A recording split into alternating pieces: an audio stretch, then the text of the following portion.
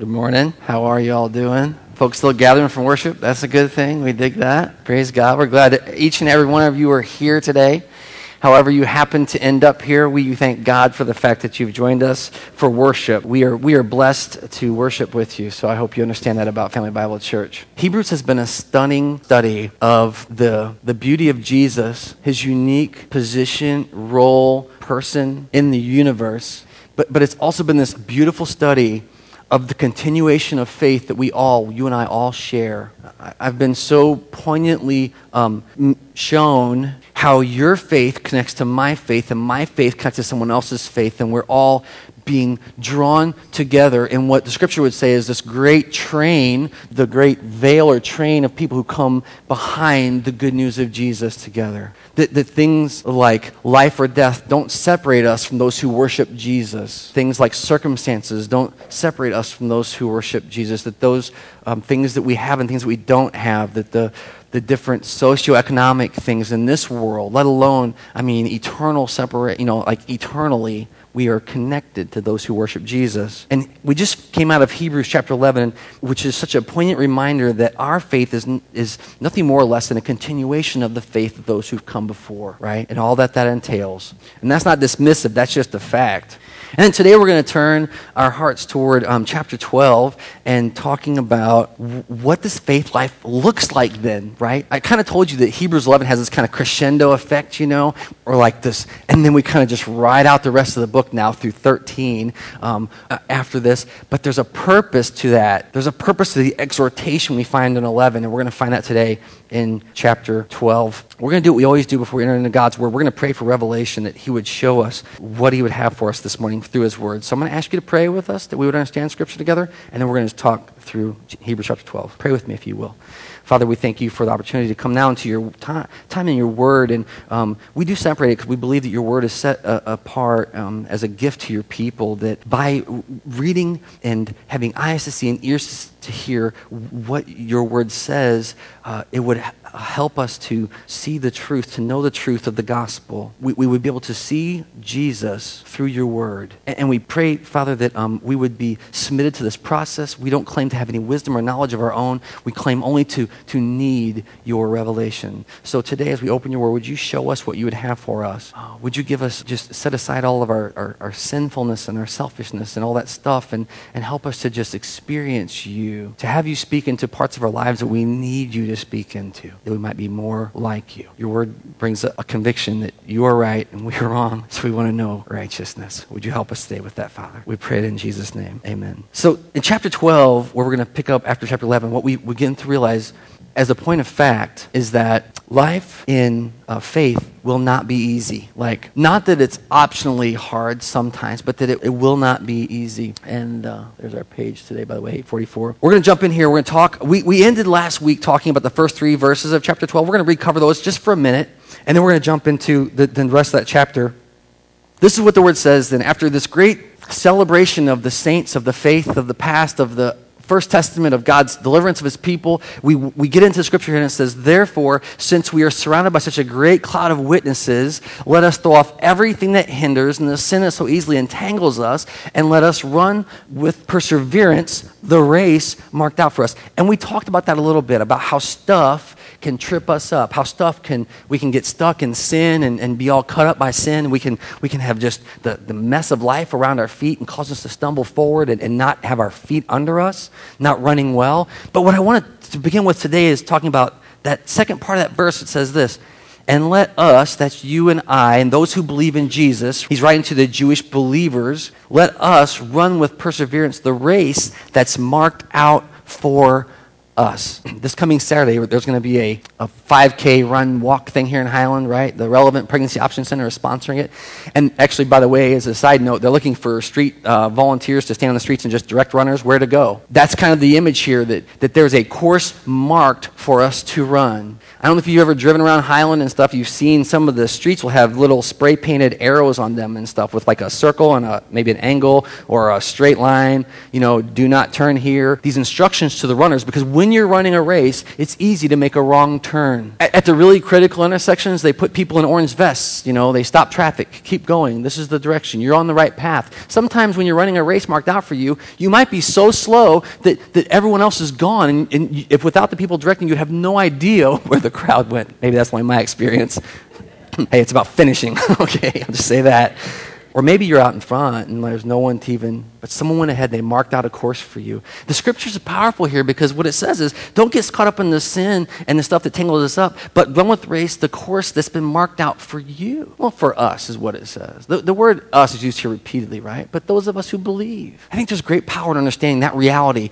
God has this, we're his individual creation, but he has a plan and a purpose for our lives, and there is a course marked for us to run. And the danger sometimes in watching other runners and not watching the courses that we could think we're supposed to run like them, run a different pace, run a route. But Jesus directs his people, says, no, instead, let us run the race with perseverance that's marked out for us. By the way, that also means that God knows that you can finish the race. That God knows that you were on the course, right? That God knows he's called you there and he's not going to leave you there. And he's giving you the strength to finish. Matter of fact, that's what this whole chapter turns into, is this idea of having the strength to do what you need to do. Let us then run with perseverance. That's not quitting the race marked out for us. Then, we talked about this last week too. Let us fix our eyes on Jesus, the author and perfecter of our faith, the beginning and the end, the everything. Jesus is the everything of our faith. It's in him and through him and about him. We pursue him in our lives. Reading then about Jesus, who for the joy set before him endured the cross, scorning its shame, and sat down at the right hand of the throne of God.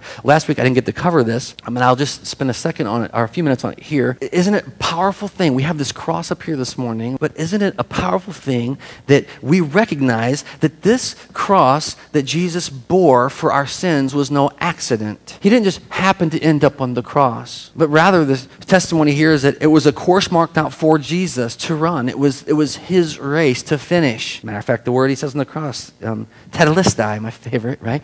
It is finished. One word. The work is done. Kept the faith. Look at what it says. Who for the joy set before him, there's three things here that Jesus does because of the joy set in front of him. The first is that he endures the cross, right? So there's this idea that the first thing is he didn't quit. He continued the work. Right? He endured the cross, the burden, the sacrifice, the pain. That's one part, and that's kind of obvious, right? We know that. Giving his life into his last breath for the work of the gospel. Then the second thing here is really kind of radical, and we can miss it. He scorned its shame. He scorned its shame.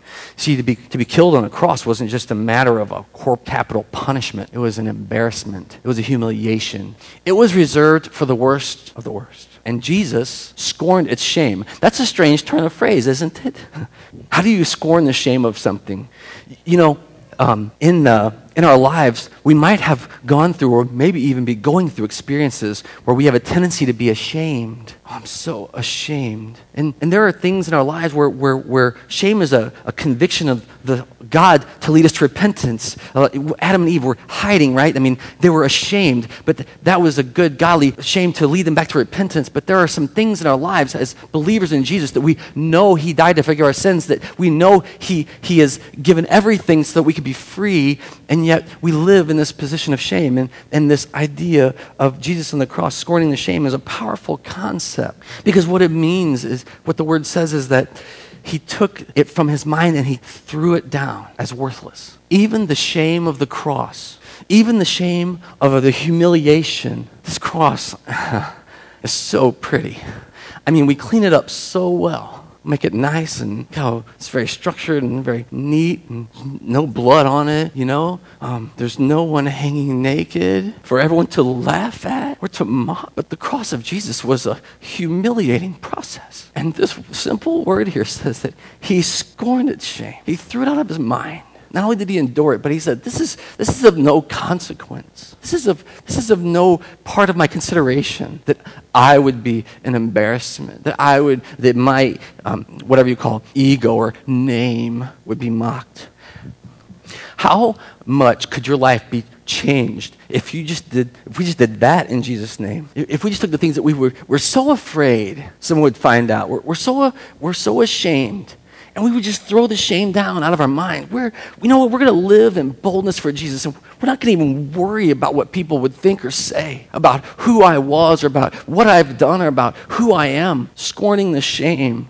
Oh, I'm convinced that the enemy of God loves to pile the shame on us. Loves it. Loves to keep us in our place. Loves to deny what Jesus says, what the Gospels say, that we are adopted as children, co-heirs with Christ. We sang the words today. Jesus scorned the shame of the cross. And then check it out. The third thing he did is he sat down at the right hand of the throne of God, right? Absolute confidence. Caused himself to rest in his Father. This is the three-part narrative, right? We see Jesus modeling when we fix our eyes on him and how he does these things. Like we can endure things and we can scorn the shame of things, of whatever will oppress us or keep us, and then we can rest in God. Yes. Where do we get confidence? How can you be so sure? Because God said so. Because God's leading me. Because God's marked out my race and I can run with perseverance. I can keep going. I will not be lied to. I will not be deceived on my journey. Verse 3 says this: consider him, Jesus, who endured such opposition from sinful man. By the way, I want to stop a minute on the word opposition. It means to speak authoritatively in a negative way. It's not just like saying, well, you're not going to make it. It's like, I know for a fact this will end terribly for you, I have it on good authority, that you are going to die a meaningless death, or, whatever.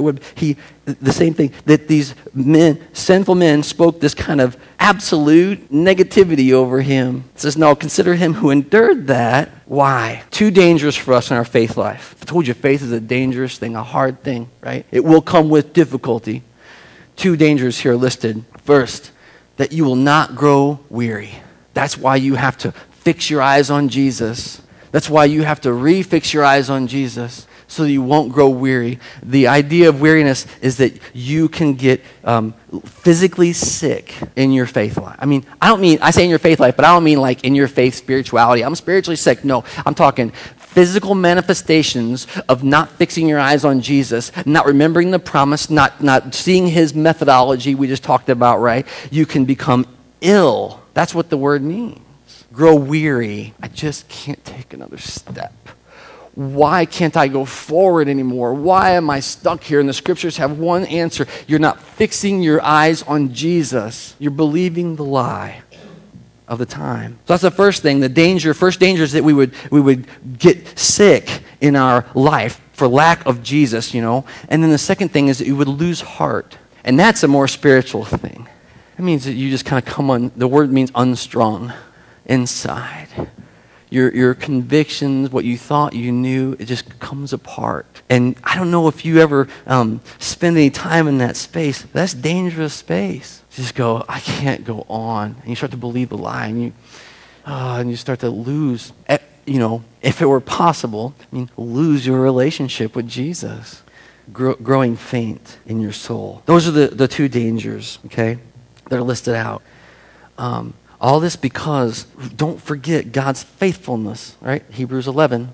Look to Jesus. There's danger in your faith life.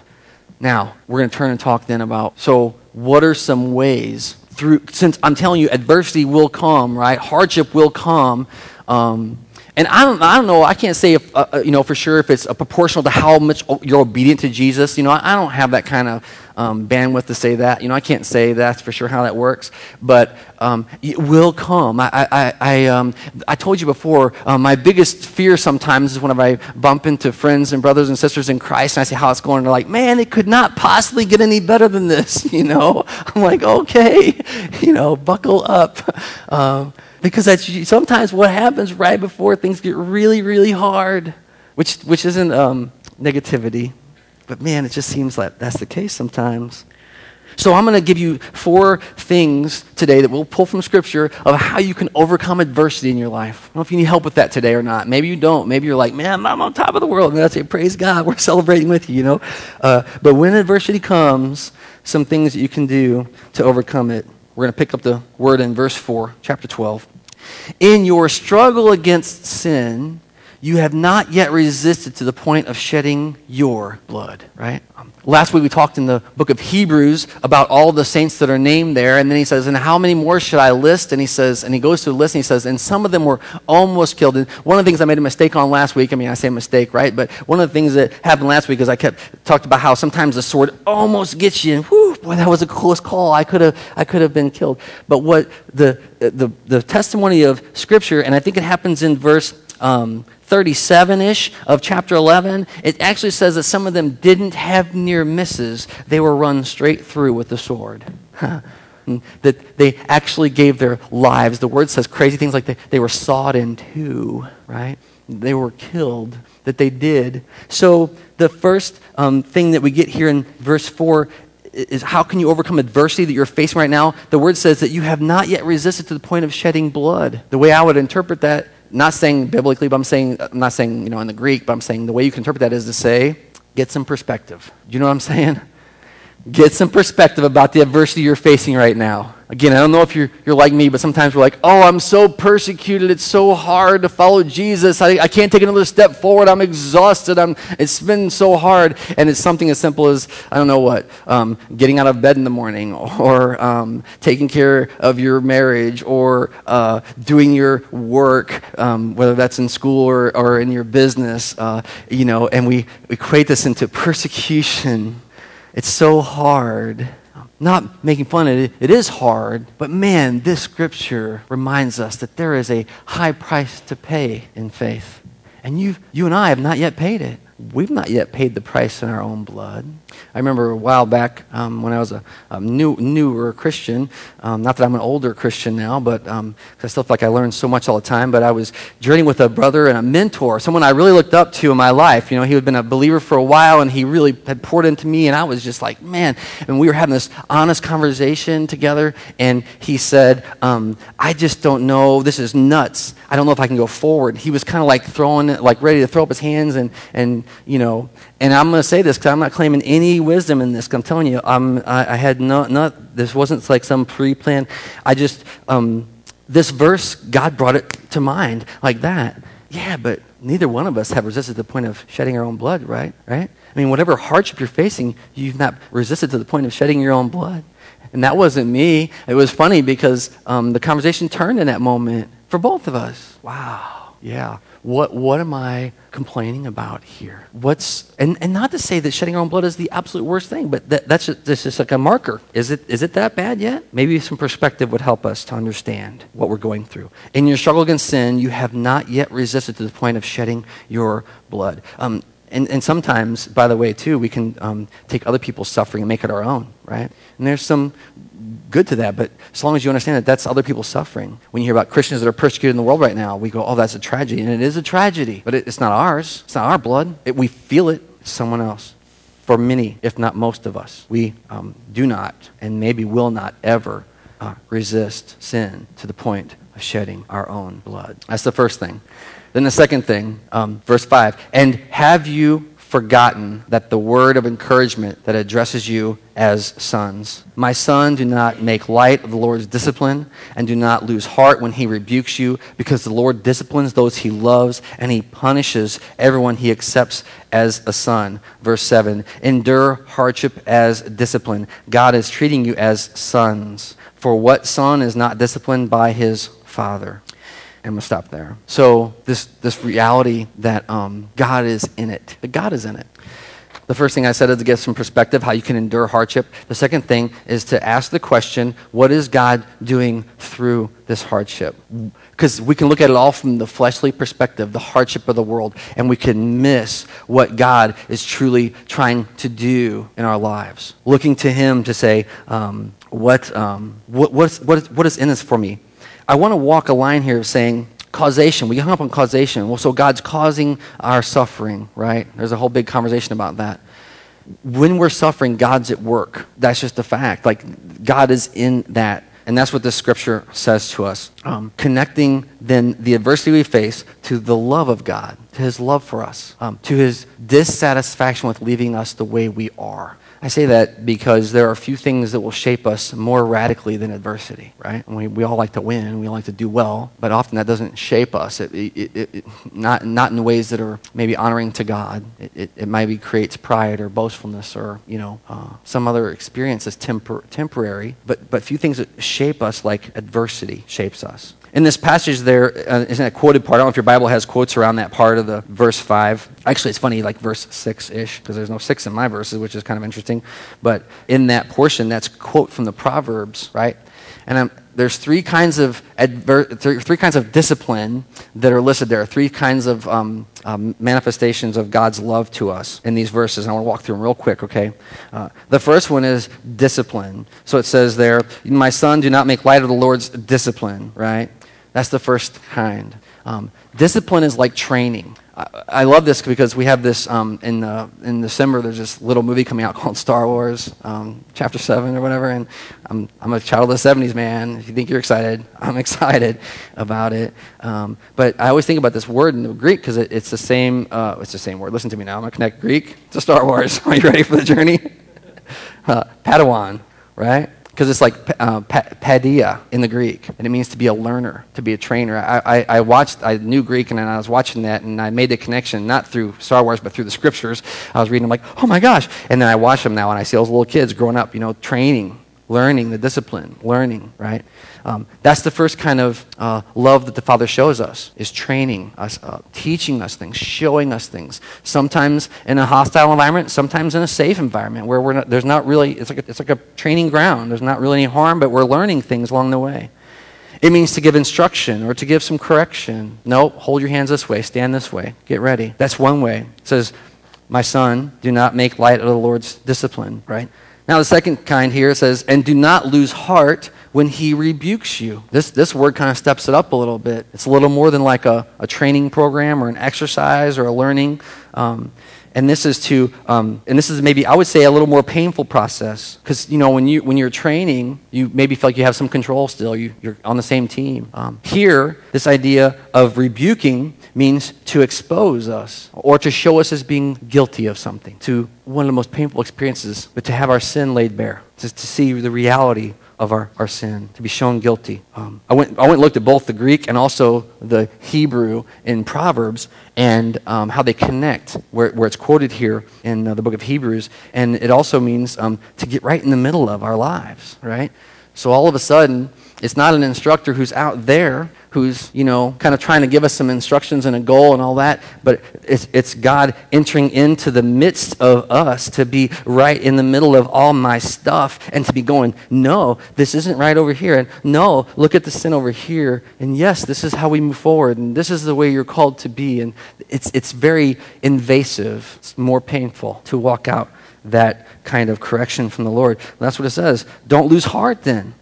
When he rebukes you, when he gets in the middle of your business, when he convicts you of your sin, it can be easy to be overwhelmed with that. It says, no, don't lose heart because the Lord disciplines those he loves, right? It's a demonstration of God's love for us. Then the third one is here in that third part of that. Oh, there's 6 in mine. Look, I found my 6 in my Bible. He punishes everyone he accepts as a son. This is the hardest. I'm going to be honest. This is the hardest one for me to understand because the word punishes here means to whip. It really does. Like there's some other words they try to get around it, but it means to take like a strap and put like pieces of glass and nail and then hit another person with it. Opening wounds, causing real pain.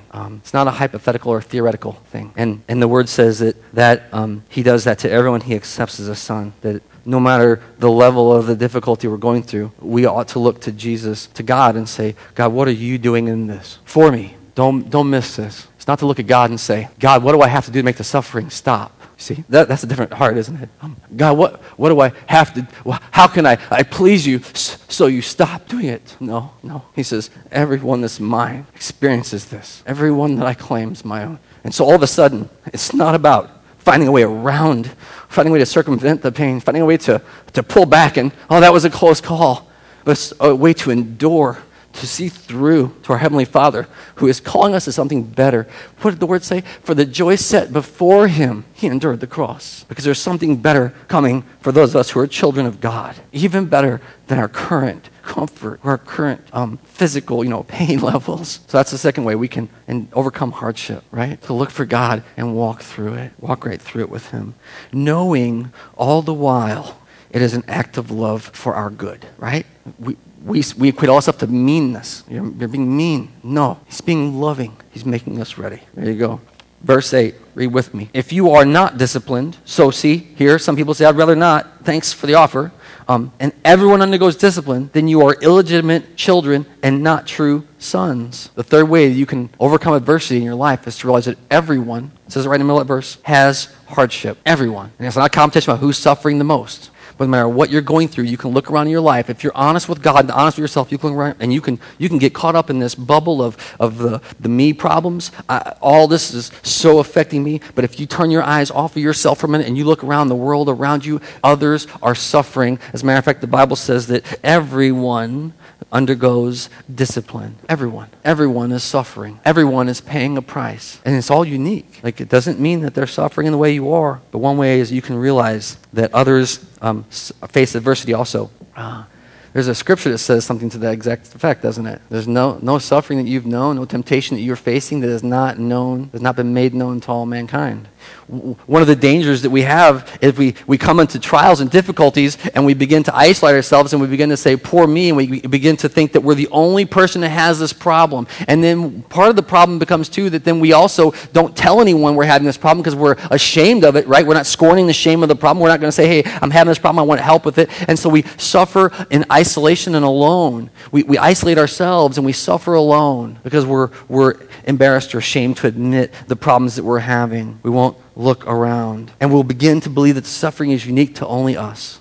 Yeah, Bill, I hear you this morning. I know everyone suffers, but nobody suffers the way I suffer, right? No, everyone's suffering. I have a question. Do you have a tendency to believe that your suffering is unique to you, that no one else could possibly understand what you've gone through, that no one else has ever possibly been where you are? I can tell you one of the great encouragements that I've found in my own life as I've gone through my life and made huge mistakes and fought huge battles and been completely wore out is that brothers and sisters come alongside, usually after I have the courage to say, man, I don't know what to do. I'm having this big problem. And they'll come and they'll say, we remember when we went through that also. And I'm like, what? And then all of a sudden there's hope. Oh, you went through this also. You came out the other side. God was faithful to you through. Oh, you learned something about yourself. Oh, you were transformed by the experience. Your heart was broken a little more. You were shaped by what God did through it. I want you to consider, what's the result of that thinking where you think no one can suffer like that but you, versus understanding that everyone faces adversity. So that's 3. Get some perspective.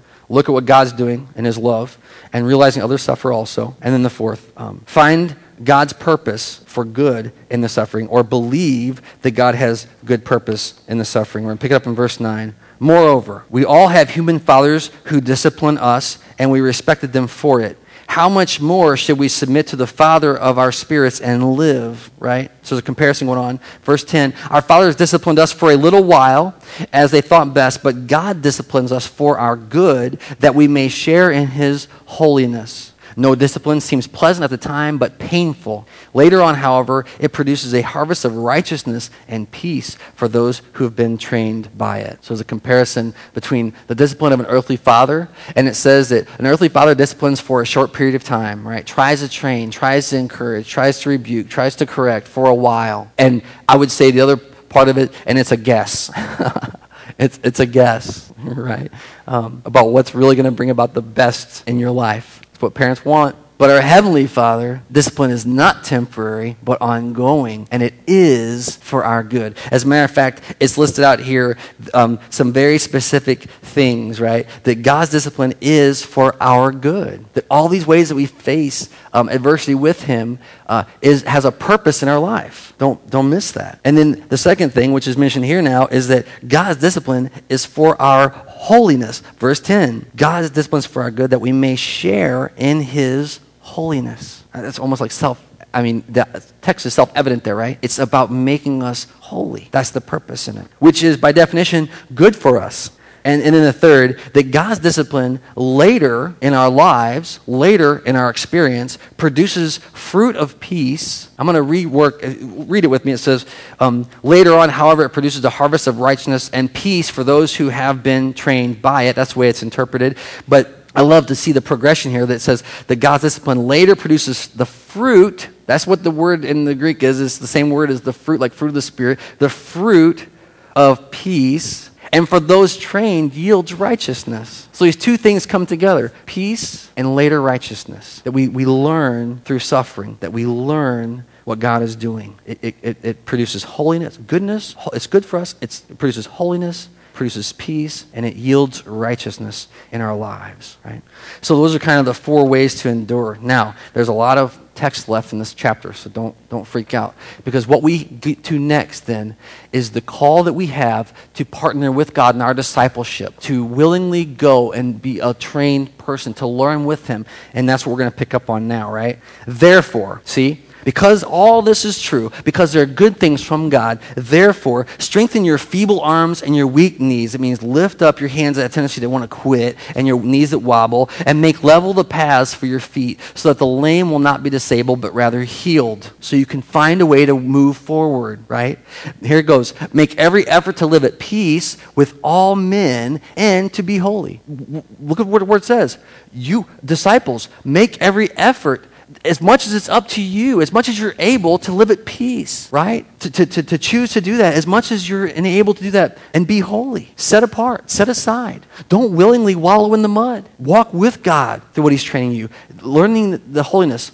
Without holiness, no one can see the Lord, it says. 15, see to it that no one misses the grace of God. That's a powerful thought right there. Make sure that no one else misses the grace of God that's offered to them, and that no bitter root grows up, causing trouble and defiling many. A bitter root in your own heart. What you should have, what others have, whatever that is, just work at this stuff. See, 16 is crazy. See that no one is sexually immoral. No one? Part of my job is to help no one else be sexually immoral? That seems a little too far, doesn't it? There's something particularly twisted in our sexuality that we have to be attentive to. We have to bring the gospel to. We have to see with the eyes that God has it. If you don't believe it, look at the Garden of Eden with Adam and Eve. They were ashamed. Before that, it says they were naked and felt no shame. And then after sin, they were ashamed.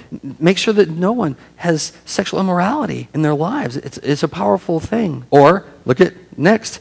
Make sure that no one is godless like Esau, who for a single meal sold his inheritance rights as the eldest son. Afterwards, as you know, when he wanted his inheritance, he wanted to inherit his blessing, it was rejected. He could bring about no change of mind, although he sought the blessing with tears. And I think this might seem like a strange place to bring up Esau, you know. Esau was mentioned in chapter 11, by the way, of Hebrews also. But Esau is a strange person to bring up here, except for this, that we often would rather alleviate temporary suffering than gain an eternal reward. I want to say that again. We would often rather, God, just make the pain stop now. I don't care what it costs. And in the story of Jacob and Esau, Jacob had his mom make a special bowl of soup, and Esau, this great burly man who could have easily gone without a meal, smelled it, desired it, and wanted it right now. He says, bring me the bowl. And Jacob says, well, give me your inheritance. And Esau says, fine, I just want the soup. And you and I look at that and go, Esau, you're an idiot. But then in our own lives, when hardship comes, I just want the soup. I don't want the suffering. I don't want my eternal inheritance. I just want the right now. I want the gift right now. I don't want to wait for you. I don't want to believe in you. He sold his inheritance for, what does it say? A single meal, a moment of relief. And that, I think, is the danger of not having a godly perspective on suffering. No, God, we will go hungry if we end up with you. We will wait for you, for your best for us. Have you ever been tempted in your life to give up something that's very valuable for a moment of pleasure or a moment of relief? I don't want to say peace because it's not peace. Because as soon as that bowl was gone, he was hungry again, you know?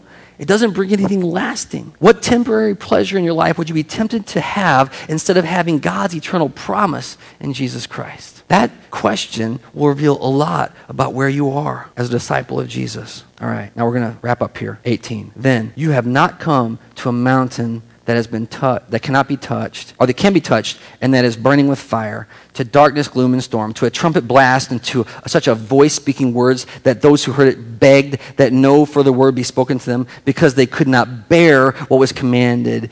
If even as an animal touches the mountain, it must be stoned to death. The sight was so terrifying that Moses said, I am trembling with fear. He's talking about the revelation of God on the holy mountain. It was a terrifying place to go. I always think about Moses being this lucky guy, like, I get to go to the mountain and see God, right? And he came down and his face would glow, right?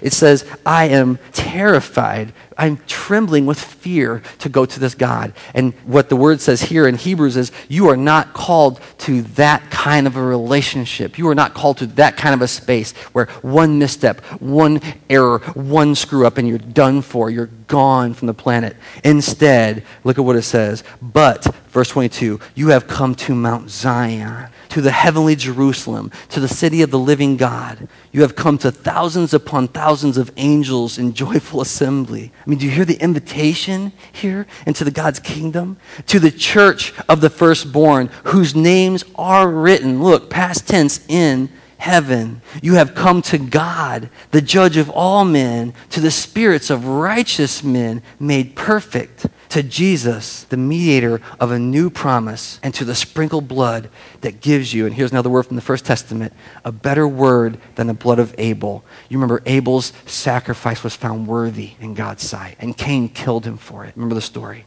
That you come with a sacrifice that speaks better for you than the blood of Abel. That we have this gift in Jesus. So because of that, because it's not a terrifying place, but a relationship with God, it's this beautiful place where angels worship and heaven, just sings for his glory. See that you do not refuse the one who's speaking. If they did not escape when they refused him and he warned them on earth, how much less will we if we refuse him when he warns us from heaven? At that time, his voice shook the earth, but now, as he has promised, once more I will shake the earth, and not just the earth, but the heavens.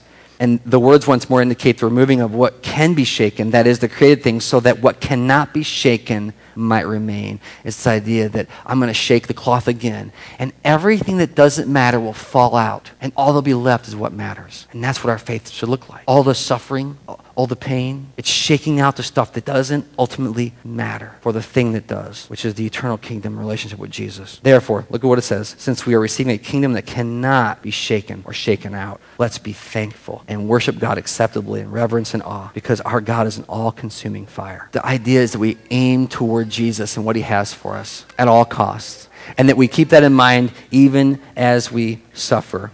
So with this, I'm going to ask, is it reasonable, and maybe you disagree completely, you say, man, this was all over the place today, and I don't agree at all, that cannot be love. That God's love can't look like that kind of difficulty and pain, right?